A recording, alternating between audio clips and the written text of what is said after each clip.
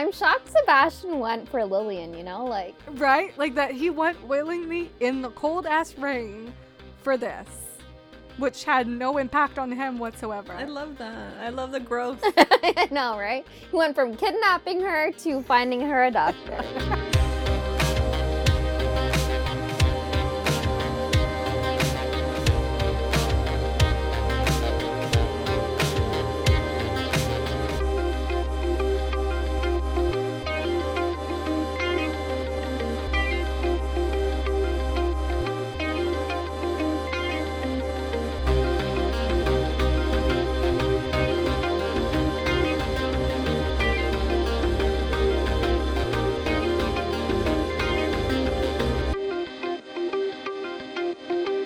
Hey guys! Welcome back to Romancing the Monsters. I'm Em. Hi, I'm S. I'm Seth. Does anyone notice when I change it up, or...? I did. I mean, your intonation on "Hey guys," so I thought I was supposed to respond to you, but then I was like, I remember you got mad at me before when I responded, so I didn't. Hey Seth, how are you doing today? I'm great, thanks. Great. I'm glad to hear. She's kind of blocking Santa there. Yeah, she I is. see. Well, what do you want me to do? Santa's gonna creepily look at us. Seth records in her basement, in case people don't know that, and she has a great looking Santa behind her, and yeah, I'm loving it. Loving the views. And this all really stemmed from that Christmas book you posted, Marge, on our Twitter. Yes, Santa is going down on me, or something like that. Right? Oh Is that God. the title? Something like that. Excited for that one, trying to convince Seth to read it. Not working out so far, but we'll No. get there. And if Nope. not, We then will. S and I will just be horny for Santa by ourselves, and Seth will miss out on the fun. Yeah, you'd be decking his balls for sure. Decking his balls. Mm-hmm. However, let's not get ahead of ourselves. Before we jump into Christmas time, we do have to talk about springtime. Oh, yes. And I dressed up today for the occasion because it's sunny and gorgeous outside, and I could, I noticed. Love it. if I didn't know it was autumn, I would think it's spring. So I just feel like the weather was like, I know what book you're recording today, Marge. I'm going to give you some sunshine to feed your soul, because the book that we are talking about today is Scandal in Spring by Lisa Kleypas. Can you believe, guys, this is the 5th book already. We're here. I know. Can you believe it? We're I almost can't done. We believe just it. have the Christmas book, and then we're done. Yeah. I feel like the reason why I can't believe it is because it took us so fucking long to make it through Immortals After Dark, but with this series, we kind of just powered through and read all of them in, the span of, 3 weeks. Yeah. That's crazy. true. Technically, it's autumn for us right now, but when this is coming out, it's probably winter time, December, early December. So, Merry Christmas, guys. Not quite, but, almost. Scandal in Spring, Matthew Swift, Daisy Bowman, Seth. So the book starts off with Daisy and her father. They're having a discussion about, I guess, her marriage status. And he tells her simply that if she doesn't find a man to marry by the end of spring, then she'll be forced to marry his business partner, Matthew Swift. And, of course she's angry about it because she does not want to marry him. She has a past with him, and just that, as she was growing up, he's always been, her father's shadow. He's always just, been so close to her dad, and her dad and her do not get along at all. So, the Wallflowers decide to embark on a journey of finding her a husband. And we also have Sebastian, Westcliff, and Simon all joining in on this. And they find the most eligible men, and they invite them to the Spring Hind. Back at Stony Cross, we're at Westcliff's house. The hangout place. Yeah, it is the hangout place. Mr. Bowman also invites Mr. Swift. So Matthew is at Stony Cross, and Daisy and Lillian remember him being this lanky guy. He's always sucked up to their dad. And then Daisy meets this guy in by the well where she's making her wish. And he's hot. Hot AF. Hot. And this is not at all the Matthew Swift she remembers. But they kind of start this game of Matthew wanting her, but like can't, like he just can't have her, and also Daisy not wanting him at first, but as she gets to know this new Matthew Swift, she kind of wants to marry him, but there's other like obstacles at play and things happen, and it's just that's their story. I did that really quickly and really badly, but yeah. And Daisy at first, she's like, well, okay, promise me then that you won't marry me. And Matthew Swift is like, I can't promise that, actually. I can't make that promise. Yeah. I can't. So, S, what did you think of this fourth book in the quartet? I really enjoyed it. I really liked it. Swift wasn't at all what I expected him to be. No. Okay. No, I didn't think he was going to be American, or I thought she was going to get with like a British guy, but I really liked it and enjoyed it. But Uh-oh, there's a but. which isn't a bad thing, but I felt like it kind of okay, so you know how there was point of views from like the other, I think it was Daisy and Westcliff, like I felt like there was a lot of different point of views. Oh, and interesting. I like the fact that we got to see a lot more of the other characters, but I feel like it kind of took away from Daisy and Matthew and their story. Like I wasn't as invested as I wanted to be. Okay. Because I felt like I got to see the other couples and how they progressed and what they were doing, and which I loved, which it wasn't a bad thing, but I felt it did take away from Daisy and Matthew a little bit. Did you like their dynamic, like their relationship, or them as characters? No, I did. No, yeah. I really, Okay. I love Daisy, I love Matthew, but it's just, I wanted a little bit more focus on them, if that makes sense. Fair enough. Seth?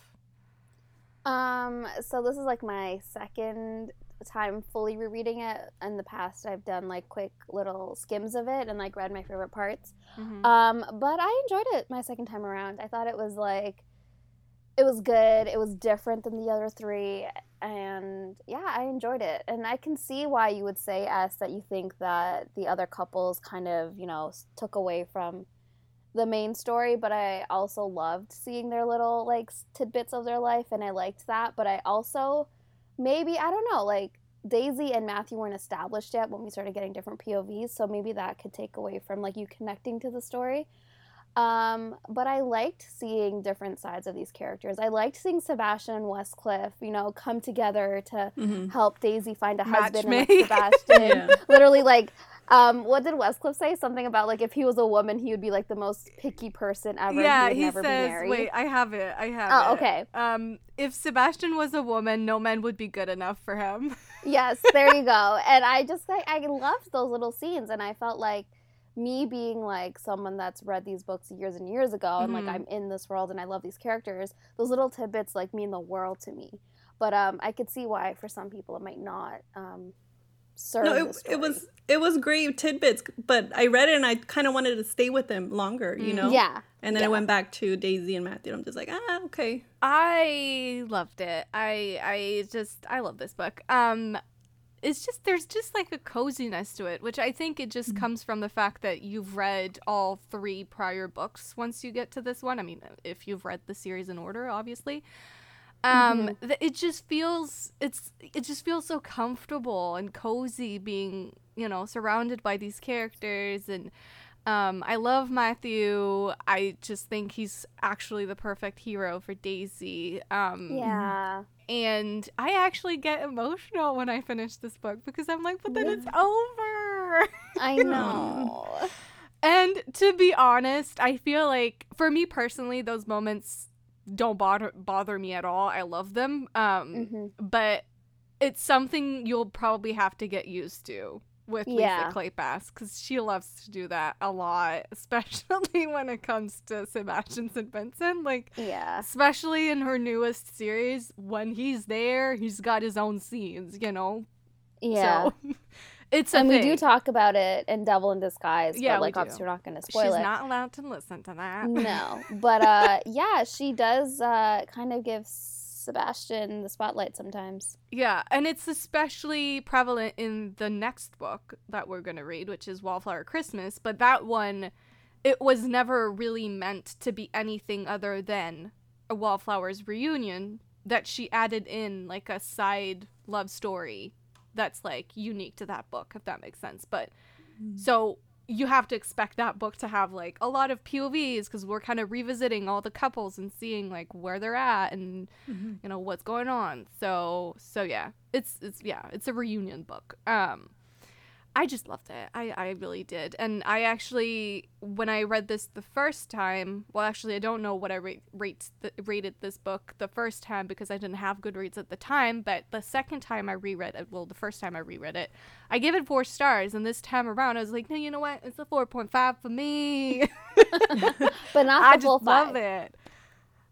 But, well, I mean, it's not Devil in Winter, and you know how I am with my 5 stars. I'm extremely difficult to please with a 5 stars. Like, it has to be out of this world, which I don't think that this book is, like, out of this world masterpiece, but it's, like, a very, very, very good, solid book that I love. Okay. And have reread twice, so I feel like that says something. So anyways, let's get into our discussion of this book. Where do you guys want to start? Do we want to start with the goose? Do we want to start Oh my gosh, the goose! The well? I feel like the goose is where it really started, you know? Yes. Yeah. So, Daisy finds a goose that's being harassed by a group of boys. And she's like, leave it alone, blah, blah, blah. Because, like, Daisy is essentially us. You know what I mean? Like, she loves a good tortured soul. She loves, you know, to redeem people. She loves her fairies and her imaginary world. And her monsters. Like, Daisy would, if anyone was to walk, or I guess, jump into that well to romance the monster within, it'd be her. It would be. It'd be us as well. Yes. Yeah.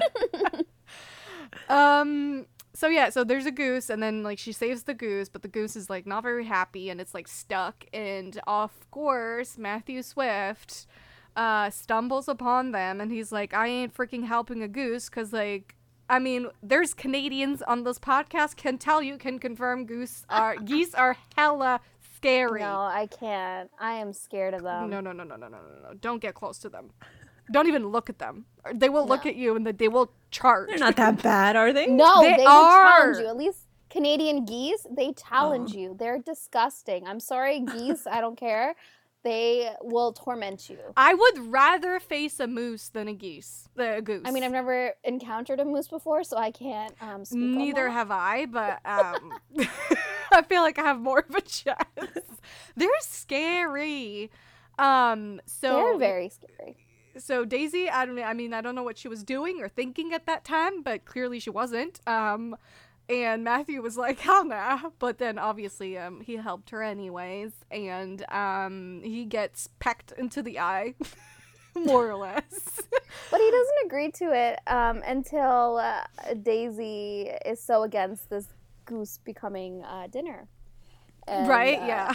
It would have been so funny actually if it had actually ended up being Oh no, dinner. don't say that. Don't break Daisy's heart. And then somehow, some way, Daisy ends up on his lap. Of course, naturally. And she's like, oh, it's actually fun being here. So, how did you guys feel about the beginnings of their relationship where obviously they have a history together, but they're kind of relearning what the other is like, if that makes sense? Or I guess Matthew always knew about Daisy. He just, never let it on. But for Daisy, it's like she's like rediscovering Matthew in a new light, and like little elements about him that she had never noticed before. How did you like that? She never looked at him romantically at all. And at all. She never really noticed him. Exactly. She never noticed him, but he always noticed her. I know. And usually in books, I feel like it's the other way around. Like, the guy doesn't notice the girl. I feel like I've read a lot of books like that where the guy is kind of clueless about the girl and then kind of has to relearn. I like when the guy notices first. I like when the guy falls first. Does this count as unrequited love? I would count this as like pining, like he pines for her. Is unrequited love only when the other person is like in another relationship? I don't know. I feel like it could be considered unrequited. Because he did, like, really early on in the book say that he did love her, but he can't be with her. In his head. Yeah. Why? Why is that, Seth? I had forgotten that part of the story, to be perfectly honest. Well, we don't find out why until, like, the climax of the story. Well, he tells us through the narration. We know that his identity is not... Right. His identity. He's not actually Matthew Swift from the Boston Swifts. He's not part of that family, that rich family in the States.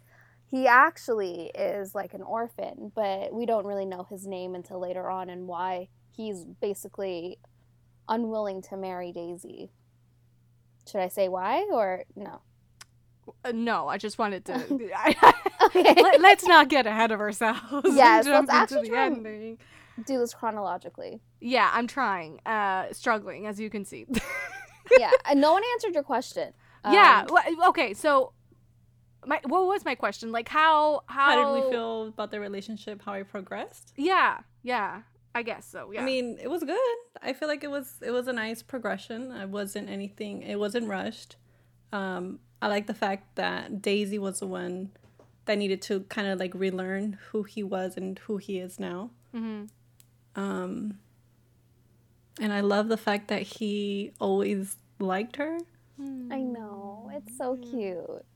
And like that scene with like the button. Don't talk about the button. I'm sorry, but it's such a good scene. It's such a cute scene. I know the button scene. Yeah. So, okay. In order to get to the button, we must talk about a couple things. All right, first. I might as well not answer then. Sorry. Let her answer. What about you, Steph? How did you feel? It's fine. It's just literally you two this episode. It's totally okay. I mean, I didn't answer either, so... Did you notice that? No. So who's talking now? Okay, all I wanted to say was that I love how my boy Matthew Swift comes, like, prepared.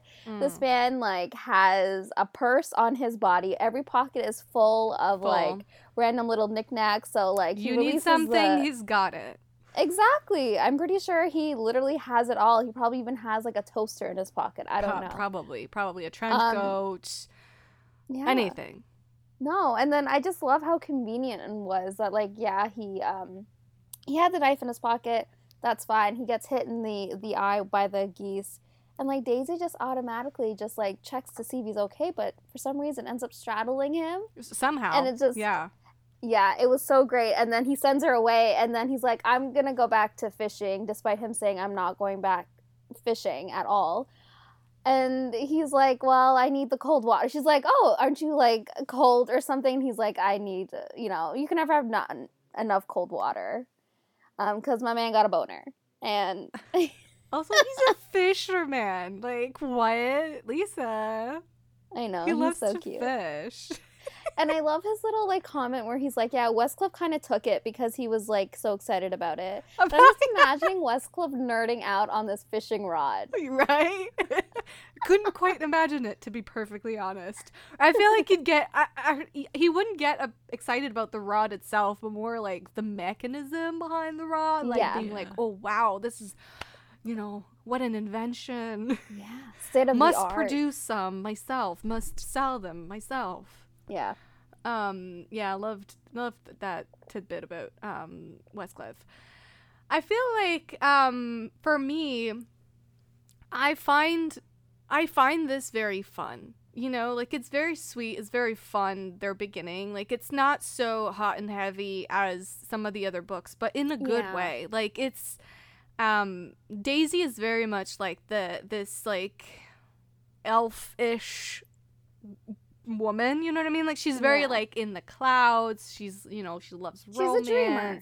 Yeah, and he's the complete opposite of that. He's very like analytical, and he uses logic for everything, and he's very business focused and stuff. But they both bring each other down to earth where they need to be, in the sense that, like, he brings his analytical way to her, and she sort of helps him dream a little and, like, have fun and be adventurous, which I love them for that, and I love how it progresses for them. And you're just rooting, you're just rooting for them. And when things do get hot and heavy, you're like, yes, girl, do what you gotta do.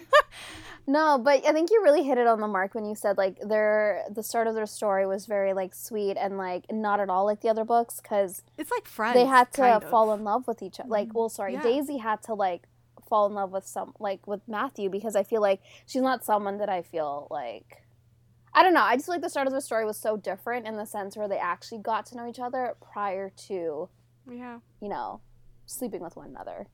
They got to know each other, even though they already knew each other. But it says a lot about how you can actually have people in your life for years and think that you know them. And the truth is, you really don't.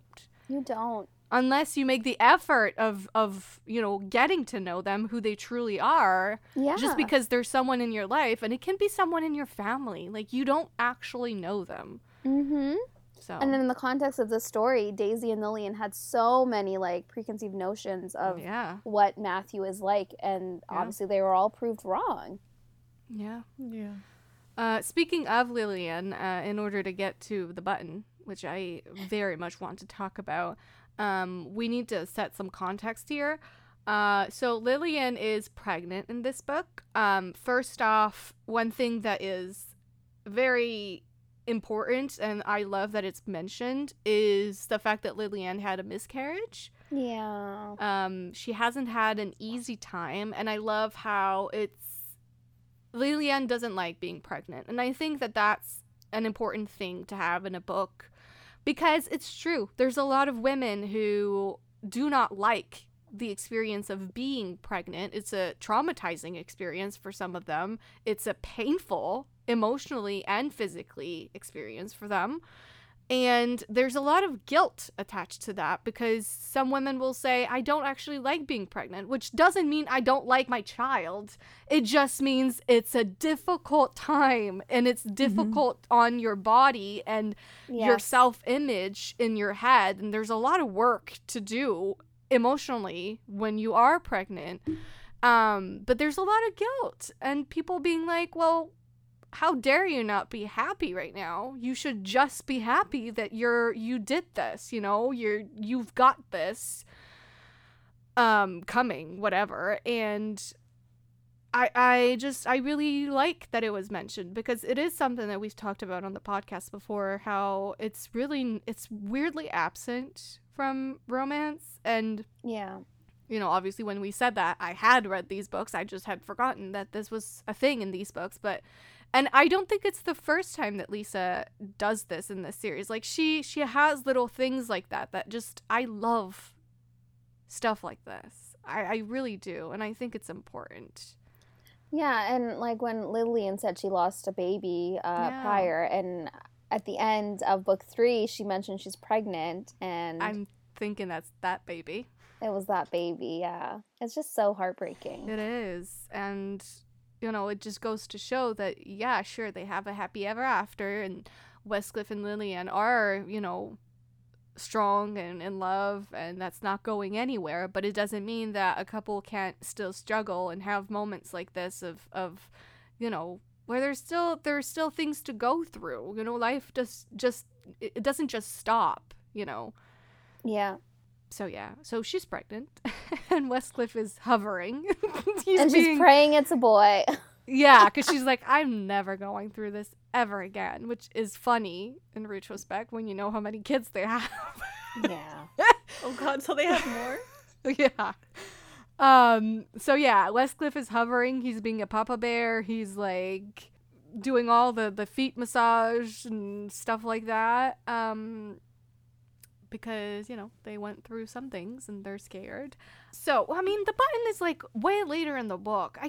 We can't go into the button now. Can we? I mean, we already started it, and it's us. Yeah, let's go into it. Fine. We might go back to the beginning eventually. I'm sorry. There's stuff that happens first, but whatever. And, eventually, the baby is, ready to come. It's like, I'm cooked, and I'm ready to come out of the oven. And Westcliff is, beautifully, he's stressing and mad that no one told him as soon as it started happening. Right. And he is protective AF. And there's a storm going on outside. It's horrible. And they send for the doctor, but the doctor freaking gets injured on the way there. And he's like, never mind, actually. And then the nurse is drunk as fuck and oblivious. And then so they send Matthew, Simon, and Sebastian to... I'm shocked Sebastian went for Lily, you know? Like that he went willingly in the cold-ass rain for this, which had no impact on him whatsoever. I love that. I love the growth. Right? I know, right? He went from kidnapping her to finding her a doctor. So each of them go to neighboring town to look for a doctor, and unfortunately nobody does, but Matthew, knight in shining armor, comes back with someone who is an animal doctor. An animal doctor. A vet. Better than nothing. He gave birth to a cow the previous day, so surely he must know how to give birth to a human baby. I love how they name this baby after the animal doctor. Merritt. Poor Merritt, man. I forgot that was her beginning. Right? I forgot about that too. Yeah. Anyway, long story short, while it's happening, Daisy leaves the room because it's there's a lot of people there and she feels like she's a bit too much, and so she's in the hallway and waiting, and Matthew finds her, and she's feeling really thankful that he did this and that he found someone and blah blah blah, and then to try to distract her, that's when we learn about everything that's in his pockets, he's showing her all these things, and she finds a button with a piece of hair. And whose hair is it? And Daisy. Where did the button come from originally? That was so weird, but so cute. So the button came from a coat that was Daisy's father, which was gifted to him by Daisy's mother. And each button has a piece of hair of each child. Yeah. Sewn into the coat, I guess. It's weird, but it's cute in a weird way. And the reason why Matthew has it, I guess something was spilled on the coat. Mm-hmm. And Daisy's dad gave it to Matthew to throw away. Well, he discarded the coat, The coat. But before discarding the coat, he ended up keeping the little button that has Daisy's hair. Because he knew which one was Daisy's. And he kept it all along. And then obviously Daisy's like, wait a minute, I recognize this. And Matthew is panicking. He's trying to reach for it. No, you don't. You didn't see anything. And that's what plants the seed in Daisy's mind that perhaps he's been pining all along. Why else would he keep a button with my hair on him all this time? And I think it just speaks for how long Matthew was longing for Daisy. Yeah. And it's just it breaks my heart because she didn't once look at him or smile at him, and but he just loved her so fiercely. Much. He knows all the little details about her, her birthday. She's how would you know that? Or all the little things, and I'm oh my God, Matthew. I just love a man who loves so much that he knows all these things, and the girl's what the hell? How do you know that? It's just because he was looking at you, girl. He was looking. He was seeing, he wasn't just I don't know, it's just, there's something about it that just makes my heart go boom. I know. I love it. Loved it too. But anyway, backtracking to the beginning, because I want to talk about, before things get sweet and cute between them. There's one scene that I want to talk about, which is let me try to find it in my notes, because it's the wait, no, what's it called? Lawn bowling. I was looking for the name of it. Yes. So I love that scene. Yes. So there's a scene in this book where they play a game of lawn bowling, and it gets real intense. Matthew and Daisy are hella competitive. They are both paired with other people. So he's paired with some girl, like Cassandra or whatever her name was. Mm-hmm. And she's paired with the other man that, she's thinking of, romancing. Landry? Something like that.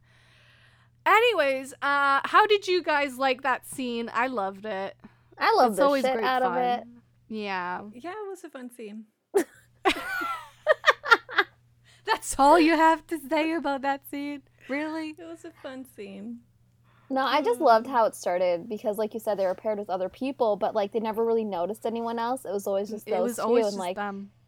They ended up getting really competitive when Matthew knocked her ball out of the area, and then it just started becoming a game where like they kept knocking each other's like balls out.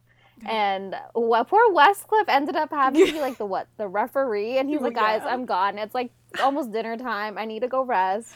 Yeah, because it lasts for hours, and then like it just mentions how like most people have actually left at that point, and it's literally just Daisy. Yes, and Lillian went to take a nap and came back. Yeah, it's just Daisy and Matthew still going at it. Yeah. And it would have kept going, honestly. But then Westcliff is like, we literally stopped counting the points like half an hour ago. Are you guys kidding me right now? And Daisy's like, no, we didn't. It kind of like gave me Bridgerton vibes, right? With the Pall Mall scene. Well, funny you mentioned that, because I have a question for you now. Yes. Now that we've had Pall Mall, Rounders and Knickers, and lawn bowling, which one would you want? Which one is your favorite? So, ferocious game of Pall Mall, scandalous game of Rounders and Knickers, or infamous game of lawn bowling? That's a good question. Which one we playing, girls? Rounders and Knickers? If the knickers are what they wear in this time, yes, I'd be so down for it. Because, those pantaloons are pretty fly. Okay, let's say it's not us playing. Which one in retrospect do you prefer as a game in a historical romance context? Which one was the first one? The Pall Mall. Pall Anthony and Kate. The one they have like a stick and a ball, and like they have to go to... I think that one, I feel like that one's more, it felt more competitive. I don't know if it's just the fact that how serious the siblings the whole family took was. Oh my gosh, that family. So I think insane. I would love to sit down and watch a game of like them playing. I think I would enjoy that a lot. I personally think if we're playing a game of Rounders and Knickers, I would like it to be, and I'm watching, I would like it to be the men playing it, and I'd be so, ready for it. But having them undress? Yeah, I mean, like, it's Knickers. Oh, how it's Rounders and your Knickers, right? I heard I would prefer, like, you being a man playing it. I was like, wait, why? I was so confused for a minute there. That one would be fun, but I think I more so would really care to watch what lawn bowling would look like back in the day, because I feel like, obviously, I've played bowling not on the lawn, and I didn't really know it was a thing until I really, read this book again, and then I was like, damn, this was a thing. So I think I'd want to maybe watch that, especially if Matthew and Daisy are playing. It would be a fun game to watch. Well, the most iconic has to be Pall Mall, just because, you say Pall Mall and everyone knows what book you're referring to. Yes. The Viscount Who Loved Me, in case you don't. But I quite like lawn bowling, I have to say. It sounds fun. Yeah, I feel like I could have a pretty good aim. I feel like I'd get pretty competitive and aggressive in my techniques. Anyways, so after this scene, which I absolutely adored, there's another scene which I just find extremely important to mention. So the girls, the Wallflowers, are in a parlor with a bunch of other people, and Annabelle has her baby there, and baby Isabel is, being a little fussy. She's teething. Yeah. She's having a little bit of a hard time. And another thing that Lisa Kleypas mentions, which I love that she throws that in there, is Annabelle's guilt. You know, right away she's like embarrassed. She's like, she feels bad because she's looking at all these people that are looking at her like, why the fuck is your baby crying? Why the fuck is your baby here? It shouldn't be here, blah, blah, blah. Yeah, and her like doubting her decisions as a mother and like feeling embarrassed and being like, maybe I should just leave. And obviously Lillian being like, shut up, that's my house and I want you here and I want this baby here and they can all go and fuck themselves.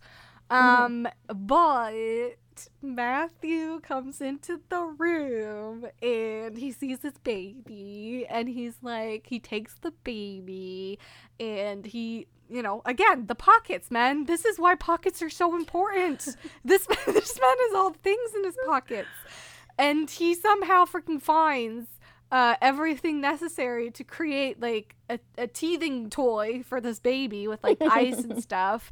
And he gives the ice to the baby and to, you know, gnaw on. And then he's like rocking the baby and like talking to the baby and like telling her about really boring shit. And the baby falls asleep.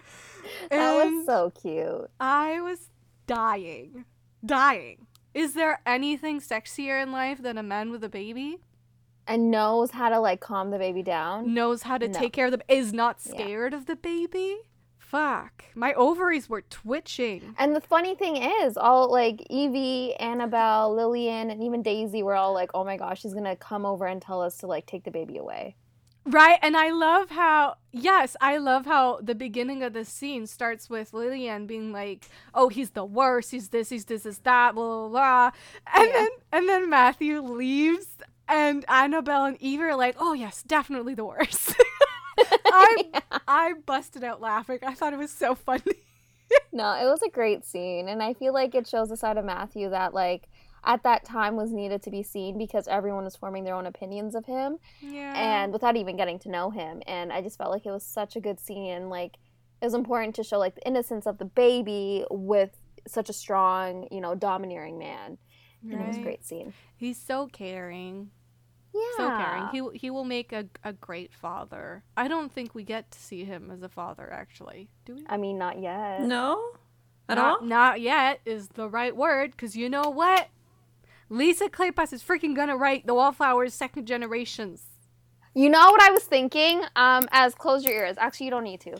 I was thinking Isabel and Foxhall might be a thing. Right? Because they say they're like, we're gonna matchmake these two kids and we're gonna create a union, and then someone else says like, oh no, we're not gonna do that. But then I was like, the seed has been planted, Lisa Kleypas. And you know, we're probably gonna get older woman, younger man, and I'm not opposed to it.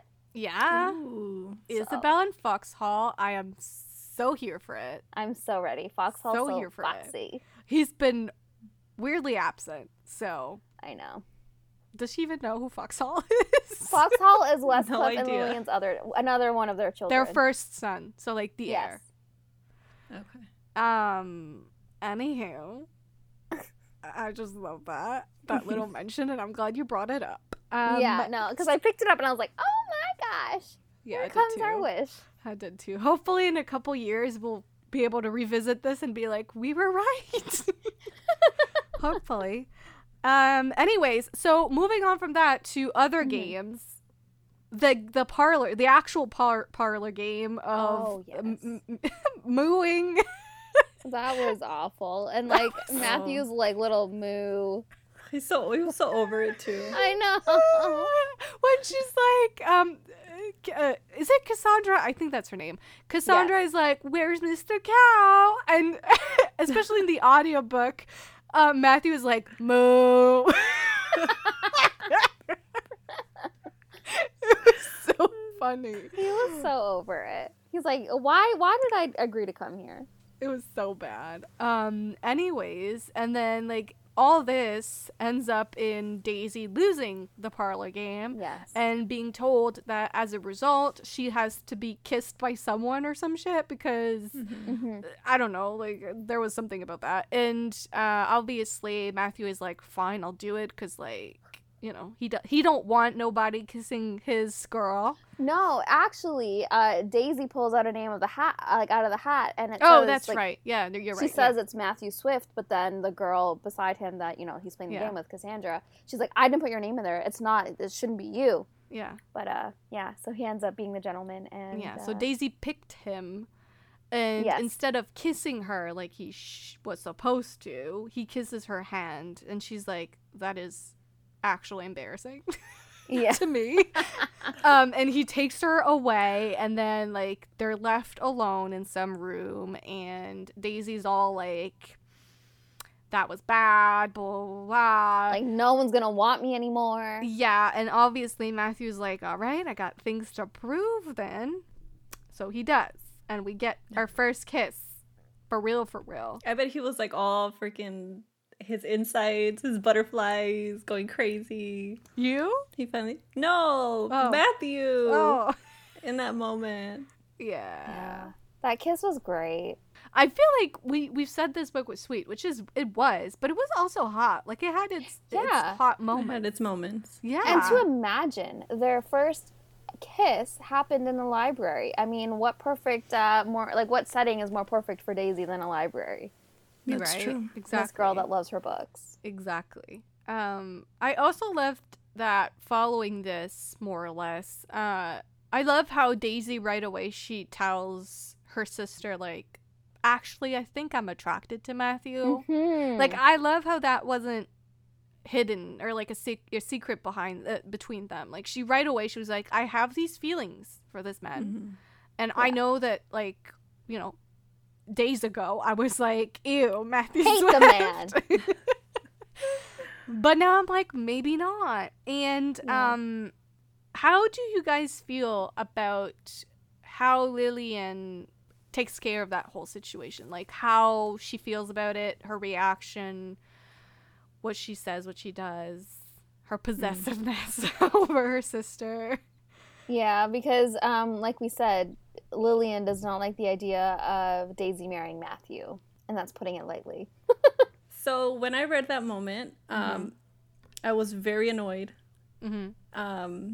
with Lily and just how kind of, like, I saw two versions of it. Like, my first reaction was being annoyed, basically how she just didn't want to let her sister make like her own mistakes. But then I went back and I thought about it, and it just brought me to my sisters and how they are, and shout out to them. They're very shout out to us as sisters. They're very protective, and it just brought me back to like when I was dating and how protective my older sister was. Yeah. And then it brought me back to a moment where Veronica, like, okay, so in high school when I would date, Veronica never bothered to like talk to any of my boyfriends. Like, if they weren't worthy, she wouldn't acknowledge them. Damn, that's cold, Veronica. Veronica was like, when she was younger, she was very like I don't care about any of your boyfriends, but there were a couple where she's like, okay, like she made an effort like to talk to them and get to know them. And like, okay, like, so when that would happen, it's like, okay, she likes this guy. Another moment was when my older sister was pregnant with my first nephew. They were living with us at the time. And after she had, like, during that pregnancy, like, they got really close, like, really, really close. So after the baby was born, like, within a couple months, her and her husband ended up moving away. Mm-hmm. So Veronica was very emotional. So she wrote a letter to her husband and kind of like saying, you better take care of them. She kind of gave him a piece of her mind. Veronica! Veronica's the sister. I know. She's got your back. Yeah. He didn't understand. He didn't know how to read English at the time. So she had my older sister translate the letter. Wow. And then he was just like, oh shit, like, she's serious, you know? So they got kind of close after that as well. They got really close. So it annoyed me at first, but then I'm like, that's what sisters do, you know? Like, they're very protective. They get scared. So I understood and I kind of love that aspect of it. Like, it's expected from Lillian and their relationship. Also, you know, it reminds us of the fact that we know Lillian, you know, prior to this book, we knew Lillian as a friend through Evie and Annabelle. We knew Lillian as a heroine through her own book, but we hadn't really gotten to know Lillian as a sister. Exactly. And I think those are three very different perspectives. Yeah. And they make up who Lillian is, you know? Mm-hmm. And this was like a new perspective of what's it like to be Lillian's sister, and how is she as the older sister to Daisy, and how does Daisy view her older sister and their relationship. So while I was annoyed too, sometimes I was like, Lillian, for fuck's sake, like, leave the girl be. Like, look at what you did. You know, you can't fucking speak, okay? But it's important to have, you know, stuff like that, because it fleshes out a character. You know, she's multifaceted in that way. Yeah, and I also feel like there's more to that as well, and I think obviously, like Lillian mentions it, it's not just that she's unwilling to get to know the new Matthew. She's unwilling to acknowledge the idea of them, because she doesn't want Daisy to move away. And for her, because her only friend had only ever been Daisy for like the whole time they were raised, and like just the idea of Daisy moving away to England was America, was a lot to, like, you know, take in and handle. So she had a lot going on. But I got annoyed with Lillian as well. Some parts. And obviously Evie, voice of reason, love her to bits. Yes. She says something that I thought was really, it's a good line. She says, it's Daisy's right to make a mistake. Yep. And I think that that's so important, especially between siblings, especially when a sibling is so protective like that. It's like, but you have to let the people you love go out there and make the mistakes that they have to make, or else they're never going to grow. You know, they're never going to flourish into who they were always meant to be. And they might get hurt, and that's okay. They'll come back from it, and you'll be there to help them out of it, you know? Yeah. So I just freaking love Evie, because obviously also it was like a callback to her own story, and you know, what she decided to do with St. Vincent, which was, I'm going to take this risk, and if it's a mistake, then it's a mistake. It wasn't a mistake, though, obviously. Yes. Anyways, also, shout out to Matthew for wearing glasses. Hot men in glasses. I love the hero that wears glasses. And then I love how Daisy's like, oh, he's so sexy with those glasses. Right. She was all of us. But is he the only Lisa Kleypas hero with glasses? Is he? I think he is. Yeah, at this point, I think, yeah. See, every week there's something, we're like writing a strongly worded letter to Lisa Kleypas about this, and I think I might write a strongly worded letter to Lisa Kleypas about the fact that she's lacking in heroes wearing glasses. Yeah, I'm not coming up with any right now. Yeah, me either. Not the Hathaways, not the Ravenels.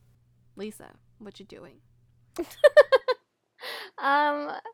No, I just wanted to talk about Daisy's seduction of Matthew. Oh, that's where I was going. Okay. Oh, perfect. So yeah, basically, how does the scene start again? I'm drawing a blank. How does she decide to go to the bachelor house? So how does she make it there? There's something happens, and then she makes the decision, and she's like, I'm going over. Right? She makes her decision that she wants Matthew, but what makes her decide that? I don't remember. Doesn't she hear that he's leaving or something like that? I don't know. She turns up at the bachelor, house, and Miss Daisy finds the key. Yeah. And she locks the door, and she throws the key into her corset, and she's like, "Come and get it, boy." And he is like, damn, this is like a torture from hell. That's his he's really undoing. Trying to, not pursue anything with her. And in order to get the key that's in the corset, which corsets are very, very tight, so everything has to come off. And then when she's, left in her chemise, she's like, well, might as well take this off as well. So Daisy's like literally naked in front of poor Matthew, who at this point is still trying to hold on to honor for dear life and not, take Daisy. It doesn't work out too well for him, does it? No, it really doesn't. He gets thoroughly seduced by Daisy. Thoroughly seduced. To the point where marriage is the only option after that. Yeah, how did you feel about the seduction being, I guess, in the woman's perspective? Like, the woman is the one seducing a man. Oh, love it. Love it, right? Love it. I feel like we don't see enough of it. Yeah, I feel like it was a nice change to have her be the one to take control. Yeah. I love it when men are brought to the limit of what they can endure, and then it's like they snap. And they have that moment where it's like, there's no coming back from this. Mm-hmm. We're going to do this. Yeah. I love it. I love it. And I also love that, she easily could have had Matthew continue to be like, I can't marry you, blah, blah, blah. Like, she could have dragged that drama, but she decided not to. And on the contrary, they wake up the next morning and Matthew is like, when we get married, we're going to do this again. Yeah. Matthew was like, it was... there was it no reason not to. It wasn't the next morning, though. It was a few hours later because they need to get ready for dinner. Yeah. And Daisy's like, can we not just stay here? And he's like, we're not married. We can't. Yeah, and then they're sitting at dinner, and she talks about how she's still sore and, like, can feel him between her legs, and, like... And, like, he keeps giving her heated looks, and then, like, Evie... I forgot who it was. I think it was Evie. And then they're like, we kind of know what you guys did. Yeah. like, tell me that historical romance is not hot. Come on. Like, this is why it's so fun. They just banged. They can't tell anyone. They have to act like nothing happened. Like, everything's proper. And then they're sitting at this dinner table with all these guests, and everyone's like, yeah, no, they totally fucked. But anyway, so the whole point of this situation was she decides to use Landrian or whatever, the guy from, Oh, that's right. Oh my God, how did we forget that? Yeah, to make Matthew jealous, but all it did was make him distant until she realizes that, you know what, screw it. I don't want to marry this random guy. I want Matthew. And then she goes and does her seducing. But no, I just love that Daisy, back to their sex scene, I love that she took control of her own narrative. She literally wanted to have sex with Matthew, and that's just what happened. And I love that she's the one who initiates the first, like, the first touch, the first, like, kiss in this moment. Like, she's the one that, like, initiated it all. And I thought it was so different and, like, so fresh to see, like, Daisy, this woman who only really discovered sexuality through books and, like, that one time kissing Cam. Yeah. Like, she's just in charge and, like, she is worldly enough to, like, be able to do this to, like, this grown man that's obviously had experience. Yeah. And you just mentioned, like, her kissing Cam. Like, I think this is a nice progression from that. It makes sense to me. She had that moment with Cam, and that helped her to get to where she's at in this story, where now she's, like, more willing to actually be adventurous and do all the things, the scandalous things that she knows she's not supposed to do, and that makes her want to take control of the situation in that way. Also, I love how we didn't mention that Matthew was talking to that guy and, like, literally telling him about all the things that he loves about Daisy. Why don't you marry her then? The guy's like, why don't you marry her then? Yeah, and then Evie's like, I think he's in love with you, Daisy. And Daisy's like, hell no, he's not. And then Daisy, as she's trying to use this guy to make Matthew jealous, this guy has a change of heart, and by the end of the week, he's like, actually, I want to marry you. And Daisy's like, hell no. Yeah. How did you feel about the little mentions we got of Cam? Like, I know... Yeah. He's not, like, he's mentioned at the beginning of the book, and, like, Daisy's like, is he, like, an Irish lord or something? Like, maybe there's more to it. And then Sebastian and Evie kind of, like, have a look, and they're like, what is this, like, fascination with Cam? And no one knows that she made out with Cam. Yeah, right? Like, they don't even know that she stumbled upon him. So how would you know? I know. She never told the girls? No. No. She just reappeared in the room and she was like, yeah, no, you're right. There was nothing worth seeing. She didn't tell them about Cam. I'd be like, wait a minute, girl. How do you know about him? I was kind of hoping Cam would make a small little appearance, but then he didn't, which is fine. It wouldn't make sense. Not at this point in his life. I mean, just to show up and, like, just to see him. Yeah, but it would make sense. To stir the pot or what? Not to stir the pot, just for her to be like, damn, I kissed this man. Stir some drama. Anyway, this brings us to the scandal, the actual scandal, the climax of this book. Not that type of climax, another one. Past the climax, the identity reveal.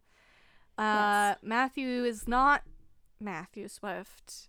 What happened? So basically, Daisy and Matthew go to like this May Day festival, and they come back to two officers, and this rich American guy who quite quickly arrested Matthew, and then we find out that he is not Matthew Swift. He is an orphan who was bought to be a servant for a rich family, and he ended up getting arrested and sentenced with theft for 15 years because the son of that family had taken money from the family safe and pinned it on poor Matthew. And him being in no position of power whatsoever, he could not fight the charges and ultimately would end up in prison if not for the people that believed in him and like just people on the street that are like, I guess, like protesters. And they bust him out and he decides to move away to, I believe it was Boston, and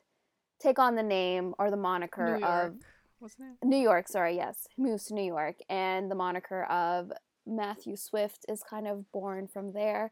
Since the Swift is a very grand family and a big family, wouldn't really like go through family trees to find out who he's related to. So he believes his success is built on a big lie. Yeah, but he built himself from the ground up and became a rich man. He used everything he learned because that guy that he was working for wasn't doing shit, and Matthew was writing all his papers and like studying for him, and so Matthew learned a lot and he used that to become who he became. Yeah. And that, you know, he kind of always knew it would probably come back to bite him in the ass eventually.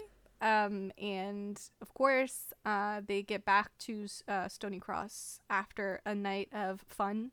Could have had sex. I was wondering, is it the same thing as Aline and McKenna? I think so. And they were gonna have sex in the same woods, so just saying. And so they get back, and the police is there. Oh, actually, is it the police or the Bow Street Runners? Both One Street of those Runners. two. So like two, officers from there. He's accused. He's put in handcuffs. Lillian goes mama bear. Suddenly she likes Matthew. Again, as always, Westcliff is the bestest friend to have in your life. You want a Westcliff in your life. Yeah. He's, never doubting Matthew. Right away, he's like, nope, there's no way I will, support you through this. Yeah. Lillian is the same. I love how the father, Mr. Bowman is... surprised me so much. Mr. Bowman, Bowman, and also Mercedes. Miss Bowman as well. Miss Bowman was even like, and she didn't like Matthew, but even her, she was on his side. Yeah, and I think like that, obviously Matthew really says it. He's like, no one believed me before, and he never expected this family to believe him. They just thought, he just thought that they would automatically believe what he was charged with and just throw him out and like not even acknowledge him. Yeah. So yeah, I just love that all these people were on his side, and he never knew he had such a big family and people that actually loved him. Yeah. Yeah, he's like, I'm not the man I used to be when this happened the first time around. Which, in a way, without money and without the reputation that he was able to build over the years, he wouldn't be in this place, which sucks, But yeah, and they take him They're on their way to London. Again, like, there's storms outside. Lots of storms in this book. There's storms outside, and the carriage, something happens to the carriage, and long story short, Matthew, we think, allegedly drowns in the carriage, and Daisy is obviously devastated. Lillian is crying. She's crying for Matthew, of all things. And yeah, someone wants to take it from here. Yeah. So basically, what happens is Matthew is presumed dead, but Daisy is numb and she's not believing that he's dead. She's the type of person that needs to see the body, you know? Yeah, so basically, a few days pass and everyone's still searching, but they obviously assume he's dead. Matthew shows up and we find out he's actually not dead, that a great citizen decided to take him in, take care of him, help him heal, and then he's back. And Daisy is obviously, like, overwhelmed with, like, this relief and, like, the pain of, like, having lost him. And he decides to take Westcliffe's help, and they decide to fight the case. And yeah, that's just what happens. Well, I mean, first of all, I hate how we don't know if that poor old man ever found his dog. I was really waiting for that. Second of all, how did you feel about all of the that? The reunion sex? All of that. And third of all, how did you feel about the sex that, you know, probably left her ass completely raw? Oh my gosh, that carpet. Right?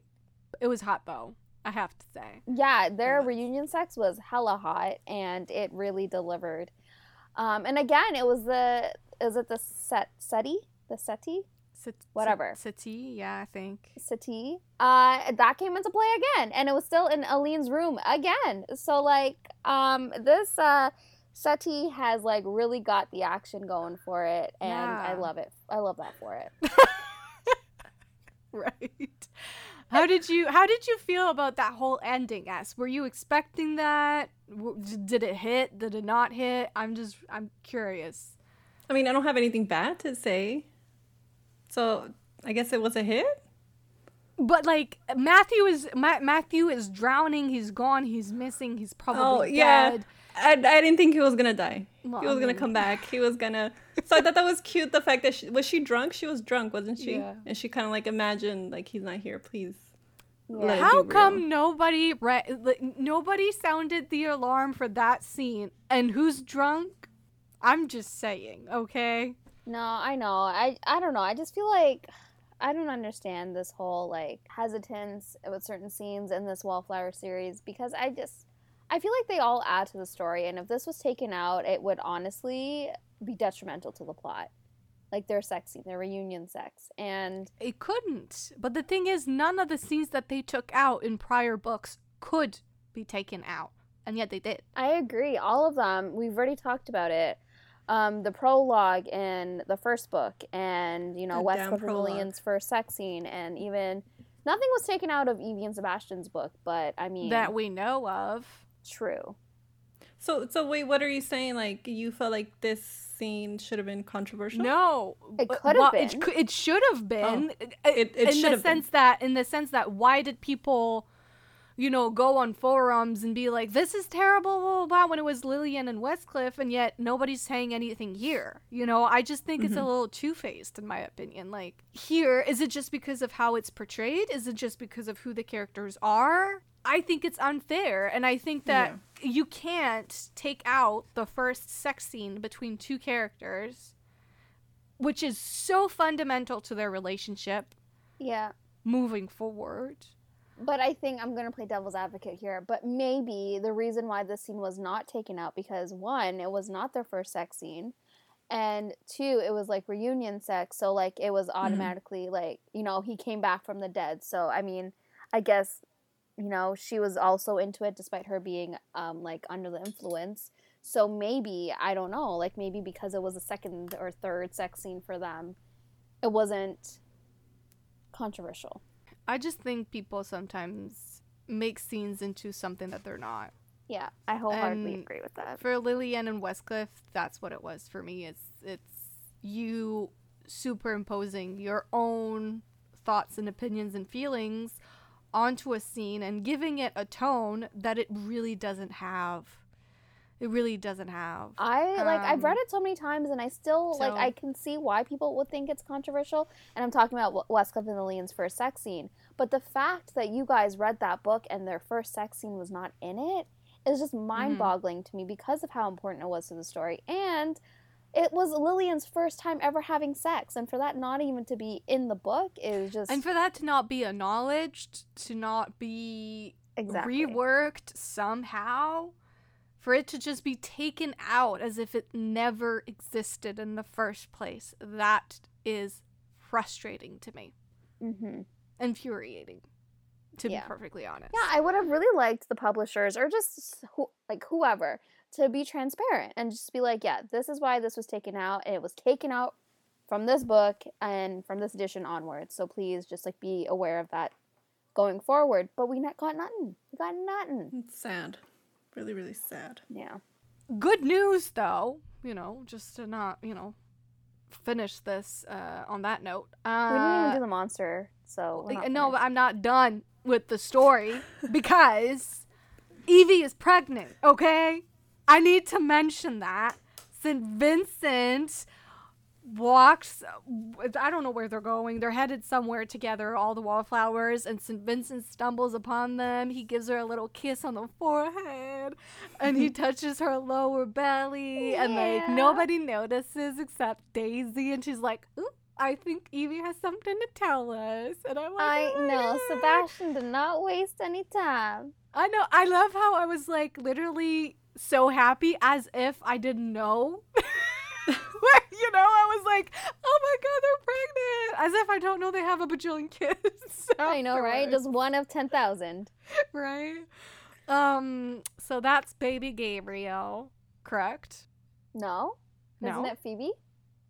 Is Phoebe the eldest? Let it be a girl. I would love for their first child to be a girl. Yeah, so then both Westcliff and St. Vincent would have a girl as their first child. Sorry. Okay, so how many books did we read? We read Gabriel, Phoebe, and then... Okay, yeah.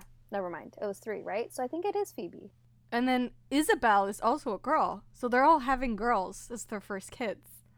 Well, yeah, because you need to keep baby making, for that heir. So wait, I have a question. So we do get books of their kids. Some of them, yeah. But that's not considered the second generation? It's not considered their... Not yet, yeah. She did combine the Ravenels and the Wallflowers together in her latest book. It's no longer called the Ravenels. It's called the Ravenels Meet the Wallflowers and the Wallflowers.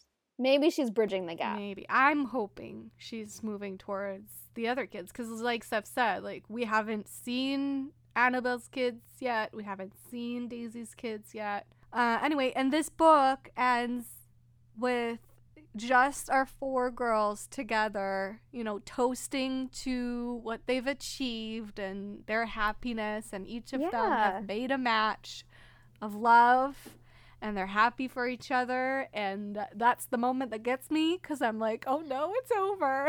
Yeah, because they started as 4 strangers, more or less.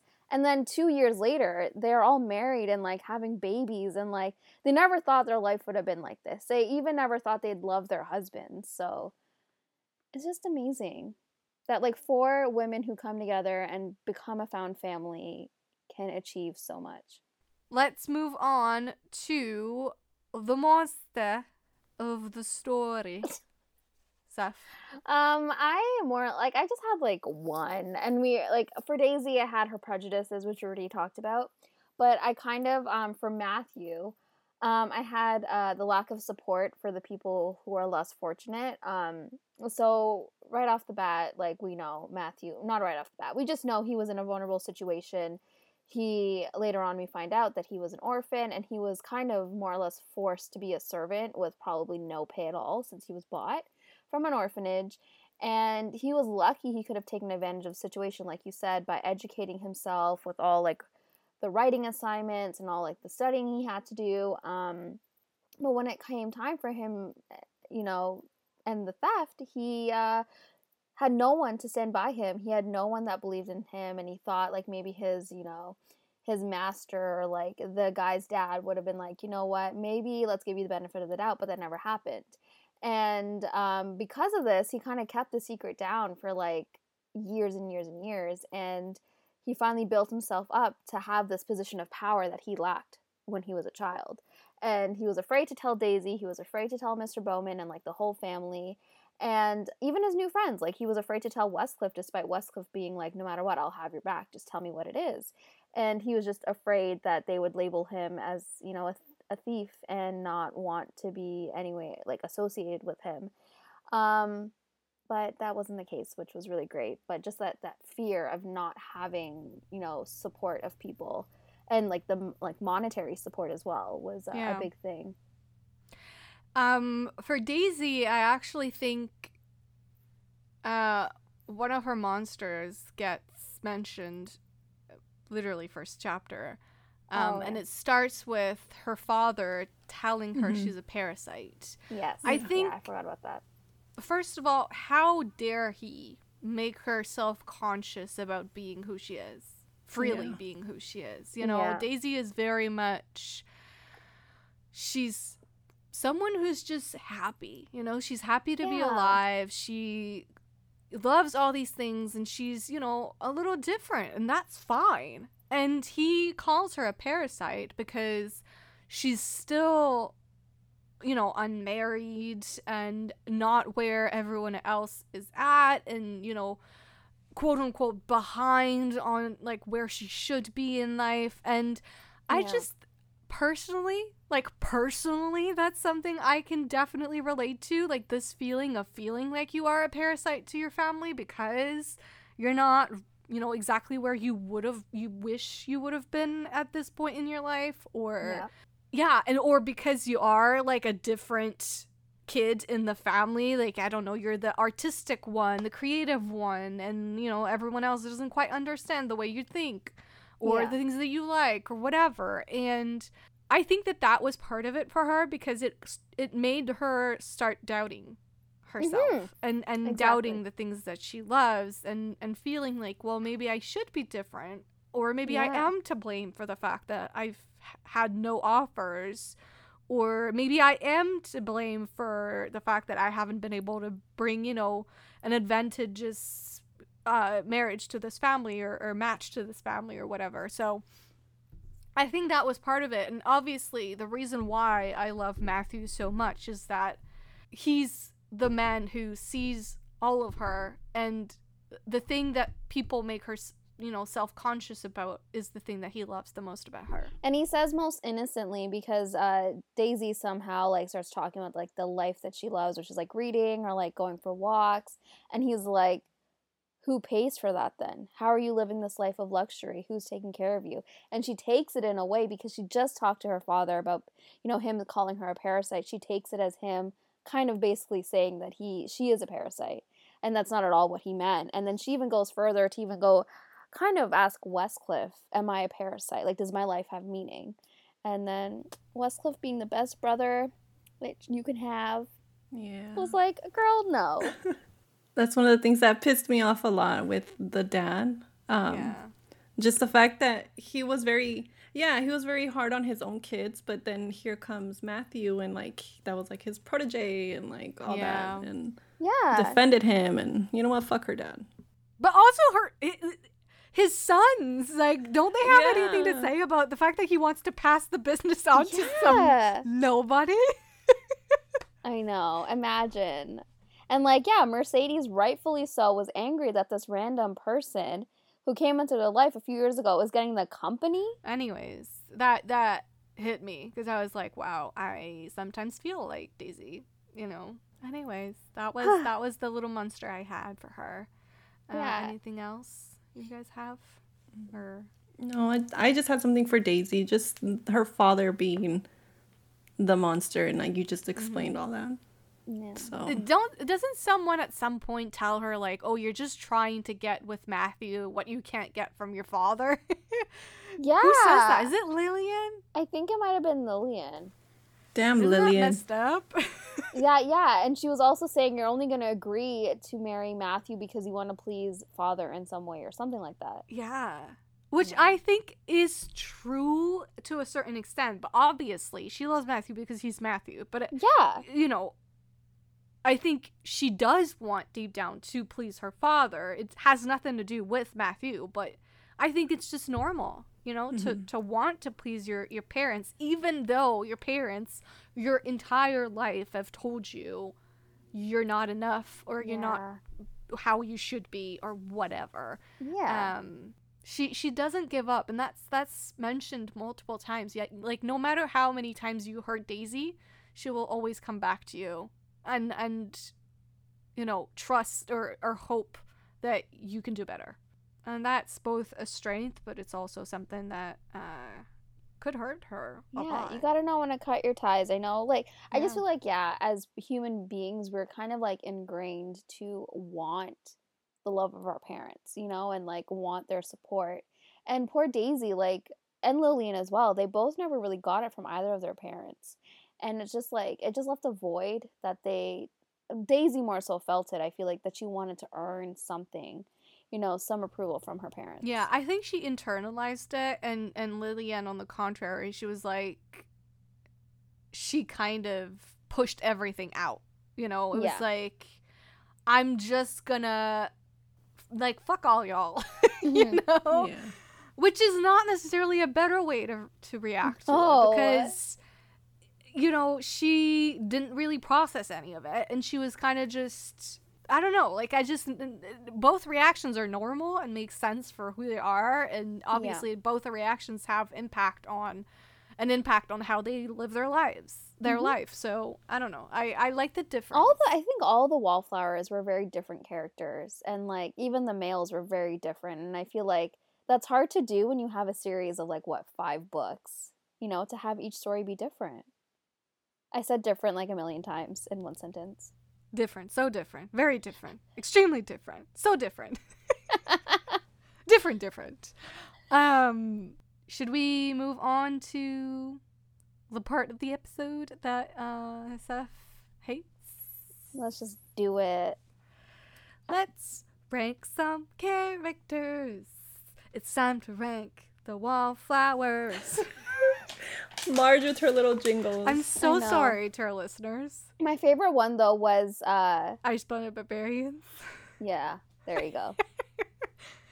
I'm so sorry for our listeners. I know I'm not a good singer, so...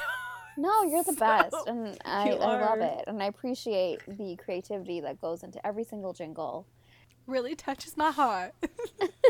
I'll do it 10 times more. So, who wants to start? You can start. I feel like you never start. Okay. Ladies or gents? You decide. Oh my god. Thank you. It's like, you decide. You go first. My god. Let's do women. Okay, so last place is Olivia, then Annabelle, Aline, Daisy, Lillian, and Evie. I feel like that's no surprise. So for me, I have in 6th spot Annabelle, 5th Olivia, 4th Daisy. Top 3 is Aline, Lillian, and then Evie in number 1 spot. I had Annabelle as last, but, you know, after all these books, like, you see more of her and stuff, and, like, you know, she's one of the wallflowers. I just feel like, for me, she has to be above Olivia in my list now. Okay, so I have Olivia, Aline, Daisy, Annabelle, Lillian, and then Evie. Wow. I feel like I bumped Annabelle. A lot. Yeah, you did. Is it because of her actions and her, like, the arc in this book? Men, I have Gideon, Simon, Matthew, McKenna, Westcliff, and Sebastian. I literally have the same list, but switched the top 2. So I have Gideon, Simon, Matthew, and then top 3 is McKenna, Sebastian, and then Westcliff is number 1. But again, like I said, they're interchangeable. I have Gideon, McKenna, Matt, Simon, Westcliff, and then Sebastian. I was like, who the hell is Matt? Yeah, I was like, Matt? Matthew. Did I say Matt? Yeah, you I did. said Matthew. Sorry. Matthew. All right. I mean, very different lists, but all very good lists. You know, Yeah. they're all good Yeah. characters. So truly, there's no losers here, and no one's wrong, except Seth by not putting Sebastian first. Oh my gosh. I'm kidding. Jeez. All right. So next, well, actually not next week. In 2 weeks, we'll be reading the last book in this Wallflowers read along. It will be a Wallflower Christmas. S is gonna meet Rafe, who is a bowman. Ooh. Another American. Yeah, he's one of the brothers, and he's coming Ooh. for the holiday season. Am I gonna like? I actually don't even Maybe. remember Rafe, to be honest. I just remember his name. It's a hot name. I just want to make sure that people know this. Lisa Kleypas knows how to pick a fucking name. She Okay. does. All of her heroes have great names. They do. And like, I don't know how she doesn't run out of names, but then somehow with every book, she's like, no, I've got more coming your way. Don't you worry. Anyways. Emphasis on the coming. Indeed. So yeah, you got that to look forward to. Hopefully you'll read it with us. That will be the last book we read before a very, very short holiday break. To put us in the Christmas spirit. So yeah, we'll see you then, and we'll probably see you before then actually with another episode next week. Which I don't know right now what it is. But yeah, hopefully we'll see you then. Yeah. If you want to let us know what your ranking is of these characters or what you thought of the Wallflowers during your reread or first time reading the series, please let us know. You can find us online. On Twitter, we are the RTM Pod. On Instagram, it is Romance and the Monsters Podcast. Also, Romance and the Monsters Podcast at gmail.com if you would rather send an email. We're on TikTok at Romancing the Monsters Pod, and on YouTube, Romancing the Monsters Podcast. Just search that, and you should be able to find us. If you're looking for me, you can find me on both Twitter and Instagram at Foes and Lovers. And you can find me on both Twitter and Instagram at But This Book. And you can find me, Seth, on both Instagram and Twitter at Pros with Woes. And also, please feel free to leave us a rating or review on any of the podcast platforms. It would just mean the world to us. I don't know what the random pauses were in that whole thing. Anywho, see you soon, guys. Bye.